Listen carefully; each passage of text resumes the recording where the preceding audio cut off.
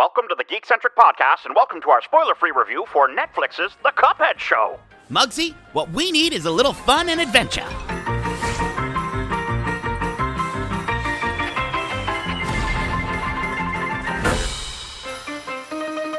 Hey there, my name is Nate, and a big welcome and hello to all the fellas and dolls tuning in for this spoiler-free review for The Cuphead Show Season 1, which hits Netflix February 18th. I'm not going to use that voice the entire review. So big thanks to Netflix Canada for getting us this season in advance for us to review. Now, please, if you would be so kind, join me in welcoming our beloved host of the podcast. He's known as the Big Cheese around here, the real McCoy, my buddy, my pal, my mug man, the sensational jazz man, Justin Lawrence.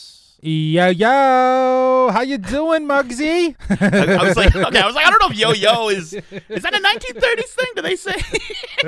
And if you're Muggsy, am I Muggsy? Are we all Muggsy? How are you doing this fine evening after this wonderful adventure through Inkwell Isle? I'm excited to chat about it. I was definitely, It was a surprise and delight. So we'll definitely unravel that as we go. Yeah, we weren't expecting this to drop the way it did, and we just got the screeners. And again, thank you so much to Netflix Canada for that. But before we blow our wigs and share our thoughts with you, that's a 1930s thing, blow our wigs. Blow our wigs! Before we share our thoughts, let me give you a little bit of background. Directed by Adam Paloyan, and executive produced by Dave Wasson, CJ Kettler, and the original creators of the game, Chad Moldenhauer and Jared Moldenhauer. Based on the award-winning video game that smashed onto the scene with a gorgeous retro animation style, The Cuphead Show is a character-driven comedy series following the unique misadventures of lovable, impulsive scamp Cuphead and his cautious but easily swayed brother, Mugman. As the two scour their surreal homeworld of the Inkwell Isles in search of fun and adventure, they always have each other's backs, unless there's only one cookie left, in which case it's every cup for himself. The Cuphead Show combines nostalgic delights, side-splitting gags, and a healthy dose of heebie-jeebies, especially when a ridiculous, weird nemesis, the devil himself, arrives on the scene to toy with our heroes. The show stars True Valentino, Frank Tadaro, Luke Millington Drake, Joe Hanna, Gray Griffin, and Wayne Brady. So, Justin, I think we should start with what we thought was swell. I think there's, for me at least, I don't know about you, most of what I have to say is pretty darn swell about this show. I kind of want to just start with music, though, right? Where the show kind of starts off, and I think that's the first impression anyone watching the show is going to get is just how excellent the music is in this series. Throughout the show, it does adopt a very 1930s traditional piano score that feels very character of the time and has that nostalgic hit. But I was actually really surprised by the intro. The intro feels very modernized in a way, but still hits of that vintage nostalgia, if you will. So I enjoy the intro. I also love the look and feel of it, but we'll get to that in a bit. But yeah, I love the little ballad that is being sung over top of the visuals as we're being introduced to the characters. And again, for me, as like I guess a spoiler, I haven't played the game. I've played one level, so I was very interested in this just because of the style and aesthetic that it really was leaning into. Yeah, it sets you up for what to expect from the show as a whole. And yeah, Ego Plum is the composer for this, who's worked on SpongeBob SquarePants before, and just does such a good job because, like, the old cartoons in the 1930s, like, there was never a moment where there wasn't music. A lot of the times, for a lot of cartoons at the time, the music, that was all it was. The music was how you emphasize what the characters are feeling. And you feel that in this show. There's so many moments where it just does such a good job transitioning on the fly. And yeah, man, that theme song performed by Giselle Andrea I want to say Becerra. It's done in that 1930s style, and she just nails it. I love how Cuphead and Mugman, they sort of have like a back and forth where she sings to them and then they sing back to her, it's just perfect. It's just nice fourth wall breaking stuff that we get to throughout. So and it's just another aspect of how the theme song sets us up. But you brought up the visuals, the look and feel. Let's get into that. Let's talk about that, because I think that's going to be kind of the main takeaway for a lot of people with the show. Well, yeah, for sure. And for me, it was probably the biggest reason why I wanted to check it out. I really love how the series adopts that 1930s rubber hose animation style, similar to cartoons that we would see from like the golden age of Disney. And there's a lot of Disney aesthetical references throughout, as well as thematical elements throughout the entire series. So it feels very inspired by, if you will. But it takes it further. It mixes in that Ren and Stimpy aesthetic from the artist, I'm going to probably butcher his name, but John Kirkfalus. He's French-Canadian, but his aesthetic style has, it has this over-exaggerated expressions that, tend to lean a little bit more on the darker side. But, the show never really loses its foundation of understanding it's a kid's show, but it does really go bold and then at times a little dark, but never too dark. And the color palette, the color palette itself, at times it's very muted, which feels very 1930s, like very desaturated. But then there's instances where there's just vibrancy, and it's really a tradition of kind of bringing old meets new.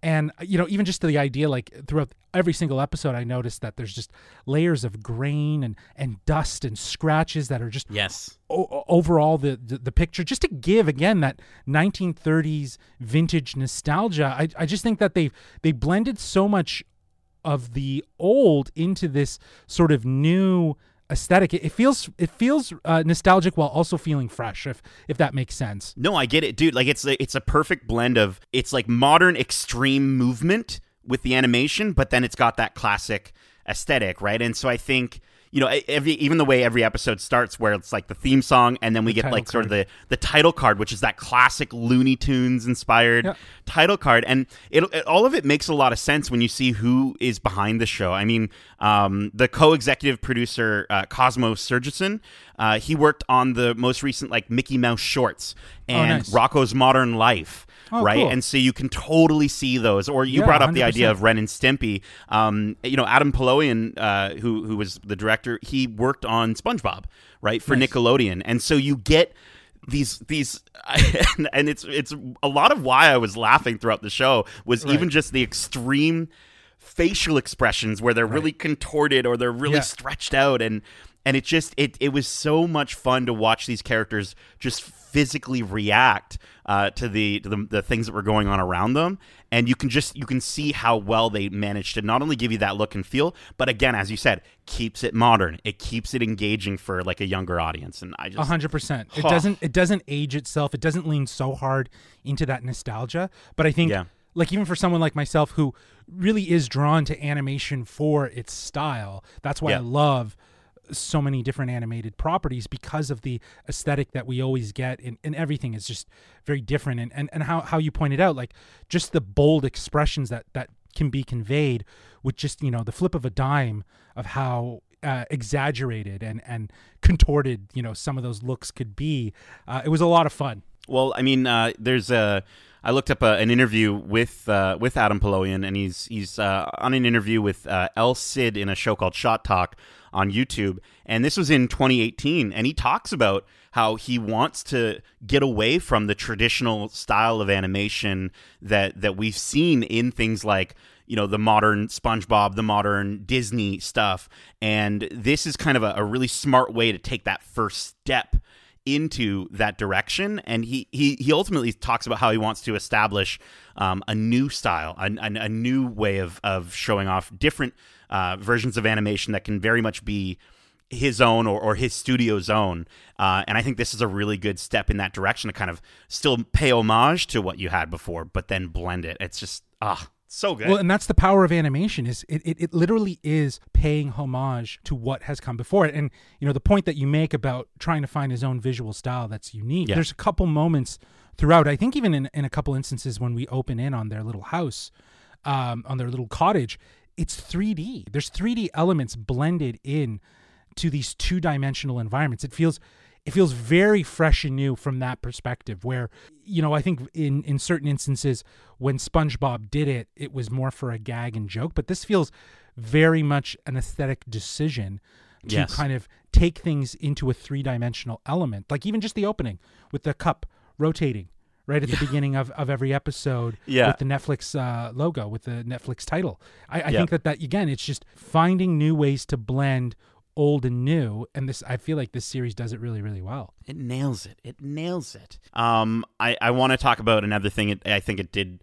phenomenally, and it's this cast. I think the performances are so well done. Cuphead and Mugman's voices are fantastic. I love their accents. True Valentino and Frank Tadaro have such a great chemistry on the show, and even when their dialogue is so quick, and it's that would be kind of tough for some voice actors to kind of pull that off, like that old really quick snappy style, but they just execute it so well that like these characters they don't have voices in the game, so like I had no necessarily like I didn't have any expectations for it, but at the same time I can't imagine them with any other voice after this. Like after the first episode I was like, that's Cuphead, that's Mugman. Like they fully nailed it. Yeah, no, I think performances across the board were fantastic. Luke Millington Drake as the devil, I thought was so funny. He has this sort of over exaggerative, very Stewie-like portrayal very to his Stewie-like, yes, to his oh my devil, gosh, yeah. and I loved how exaggerated he was and how he could change from being really high up and then really down. With his vocal range, and I enjoyed blending that animation style with his voice performance. I thought was really good. Wayne Brady, the Wayne Brady episode where he is King Dice, I believe his name is. Yes, I thought that was great. I thought that having him there. At first, I didn't realize it was Wayne Brady. Until the end credit, and I was like, okay, yeah, I could hear it. But how perfect for the casting for that character, who he's very much a musical game show host, and like that's right. Those are the highlights of Wayne Brady's career, essentially, right? So far, at least. Like, yeah. I'm sure he's got a lot more to give, but the idea that, like, yeah, he's very much a musical guy. He's very much a comedian, and then he also has done game shows in the past. It was just so perfect to have him on for that. It's a perfect casting.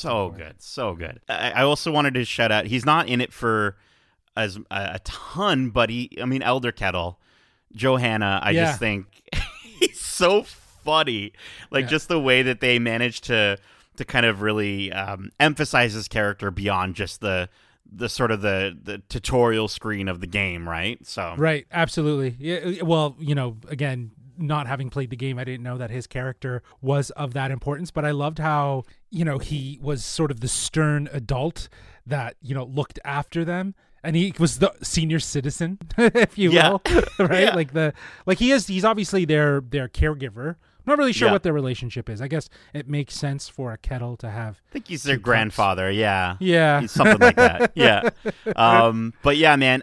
Speaking of the game, then, I think you can really see the game's influence come through not only on the characters, but like the world that Cuphead and Mugman traverse throughout the series. Like you see them running, around, and they're narrowly missing projectiles, or they're jumping over like buzzsaws and all sorts of traps like that. Like I just thought it's a really cool way to still give people that played the game a sense of this world beyond just the game itself.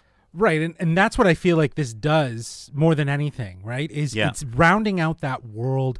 It's helping to give more depth to it, so that maybe it gets another generation of kids to go play it, right? Like I'm not really sure who the audience was intended for with maybe the game and the series, given that like I have a cousin who's I guess about like 13, right, and was playing it, but he's seriously into gaming, and like you were talking to me about Cuphead, so I wasn't surprised that he was playing it. And I remember trying to play at least one level, and I did not like it. It was like too difficult for me. Man. Right. Well, and so this is the thing, because the show does such a good job, as I've been saying, like it brings in guest characters and utilizes the different games' bosses throughout this season, and it really fleshes them out. It really fleshes out their motivations, why they're acting the way they are, and it brings it back to the game. And I think that's kind of something that they maybe have an opportunity with, not necessarily on the show side, but on the game side, because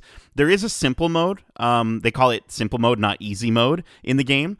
But it makes me think they should really add an easy mode, because if they are going to be getting kids into this show, right, you get a whole different group of viewers that they're like, oh, I want to play the game, but it's going to be too difficult for them. Like with the simple mode, you can't actually finish the game. So I think, how incredible would it be if they went back and said, okay, you know what, we're gonna Cuphead show eyes, if you will, the game, and maybe give us something that is a little bit more accessible for kids. I don't know. I think it'd be a good idea. And Justin. Yeah, exactly. I'll definitely play that easy mode. But I also think it's interesting too, because you see this sort of, maybe it's a dependency that game inspired series or shows or movies feel like they need to integrate the qualities of the game into it. Like I thought it was interesting with even something which is really bad, but Battleships, how in that movie it is obviously trying to take itself seriously, but then there's a moment where they're actually fighting their enemy in a Battleship style game. So right, it's like they're using the Battleship board. And it's like it's integrated in. So it felt smart, but it also felt like unnecessary because we knew the concept, but they had to add some sort of element of the game into it. So all that to say, it's nice to hear that the parts that this series brings over for the game are more the character-based stuff and the world-based stuff to really kind of help round out that world and hopefully inspire people who haven't discovered the game to go and play the game and get frustrated with it. So, well, hopefully, I mean, again, try simple mode. I think there's something to be said about it, and I am looking forward to the DLC for it, called The Delicious Last Course, and I'm hoping maybe they add something in there that we don't know about to make it a little bit more accessible. But listen, like a cat in the slammer who's about to draw his last breaths, let's get to our final thoughts and review score for the show, which we'll be rating on a scale of 1 to 5 souls. I knew you were going to do souls, man. I knew you were going to do that. I'm the devil. Justin, why don't you kick us off? Yeah, so like I was saying throughout this review, I don't come from a background of appreciating the game. I come from a background of appreciating animation and the art style, and that's really what stood out to me about this series. Again, blending old with new, adopting that 1930s rubber hose animation style while bringing in the sort of exaggerated, over-the-top expressions from Ren and Stimpy feels, again, old meets new, and I love its color palette. It felt very of its time with the film grain and the scratches. I love that it leans hard in trying to feel of the same vanity and nature of the golden age of Disney animation. I appreciated that, and I think it takes it in some new ways. This is a kid's show, of course. I think that there were some parts that felt a little dark, but I don't think it ever lost itself in that darkness where it went too mature. But I do know that probably there's going to be a mixed bag of audience members that are going to watch this, from kids to mature adults. So that being said, like I couldn't really find any faults with this series, and being someone that just appreciates the aesthetic and the idea that it does know what it wants to be in it. But again, this was season 1. This was all about world building and really kind of rounding it out. I'm excited to see what they can do with season 2. Yeah, I enjoyed it. I'm going to give it a 4.5 out of 5 souls. I feel very similar. First off, I'm going to sound like a broken record, because, or I guess for this show we should say a broken radio, but we talk about all the time on this podcast about a show having a clear vision and being confident in what it sets out to do. And this show is dripping with confidence. Like this show knows exactly what it needs to do. And it's rare for video games to jump into another medium and execute on such a level that it actually enhances the source material. Right? Like we recently, I think the only time that I can think back to where we got that recently was actually again from Netflix, with Arcane. Right. Where, but I think where that show didn't really get me excited to try out League of Legends, this show does actually make me want to jump back into, the grueling difficulty of Cuphead. So I am excited for, as I said, for that DLC. But I think all that being said, that's what makes it so hard to review this, because again, it sets out what it sets out to achieve, it nails. And then anything else would just be me comparing it to other animated content that it's not necessarily trying to emulate. Right? Like the show does deliver on its promise of transporting you back to the 1930s through its visuals, through its audio, through its music, through its voice cast, and it nails that so well. But it's just it tends to lack like a sort of a greater sense of narrative through point. I don't think it really does have. It has a narrative through point, but it's so razor thin. Like there's shows like Adventure Time or Steven Universe that they do go off of like the situation of the week kind of storyline, but they also do have a bit more of a thread. And it's a little unfair to compare because we've only gotten one season of this show, but it's a minor gripe, but I think the big thing for it is I can absolutely see them getting there. I can see them achieving a similar level of sort of moral depth for these characters, and again, they're such silly characters, but I think they still can put a little bit more heart in their story. And I think what it would do for overall for these two brothers is it would make them a little bit more memorable. And I think it would also allow them to reach a wider audience, but beyond the initial what we loved about it, which is how well it transports us back to the 1930s. They have an opportunity there, so I can't. That's the only thing holding me back from giving this perfect, because it absolutely is stellar, and it's definitely something that anybody who's a fan of animation, who's a fan of Cuphead, who's a fan of that game, you need to watch all 12 episodes, and you're just going to have such a fun time with it. So I can't criticize it too much, but that would be the only little thing, and that's mostly just me being hopeful for what we get from another season from these folks. But for what the Moldenhauers created, and how good a translation this is of that, I am so stoked. I'm giving this show a solid 4.5 out of 5 souls. I think I'm right on board with you. Yeah, I think I appreciate that this was a pilot season for this series, like you said. Like it is season 1. And I think what they've done really well is establish the world, which you really want to do in a first season. You've established the relationship of the characters. And to your point, I hope season 2 will lend itself as an exploration of probably something that could have more of a through point. Well, we've talked about the fact that they drop these shows as bingeable content, right? And how, this show is very much structured in the olden ways of, again, very fitting, but the olden ways of, you would tune in and, the Cuphead show's on. Awesome. I'm going to watch it. And I might be watching episode 5 and not seeing episode 2 and 3, but it doesn't matter. And it very much doesn't matter for this show. But I do think that I would like to see it get to a place where it does, especially if they are going to be putting them out on Netflix as entire seasons. I think they have the opportunity to get there. But all right, Mugs, listen, Mugs. The jig is up. And that's it for our spoiler-free review of the Cuphead show season 1. We hope you enjoyed it, and if you did, feel free to leave a 5-star review. Feel free to leave. I'm getting the accent. The accent's coming back there. Feel free to leave a 5-star review, and if you want to write into the show and tell us what you thought of Cuphead once you've seen it, well, I'm going to use this fancy new thing called a telephone. Beep, boop, beep, beep. Well, they wouldn't be beeps, right? It would be like a yeah. Would that be it? Yeah. I don't even know how telephones work. Operator, get me Justin to tell them how you can reach us. Certainly. They can reach us at wearegeekcentric@gmail.com. That's wearegeekcentric@gmail.com. Or they can reach out to us on Twitter at GeekcentricYT or on Instagram at wearegeekcentric. Wow, that was so strange. My voice just... It was, we went back in time. Keep in mind, we have a ton of other episodes covering the latest movies and shows out now, with our most recent watch club for the Book of Boba Fett now finished. We are looking ahead and getting pretty stoked for Moon Knight coming up, which we'll be doing another watch club for every single week. And you can also tune in every single Wednesday to hear our thoughts on the latest trailers and news from around the geekosphere.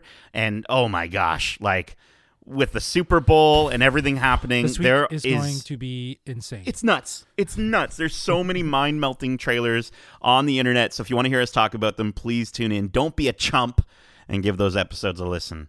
My pal, Justin, thank you so much for joining me for this spoiler-free review. And as we say, well, I love ya. Peace.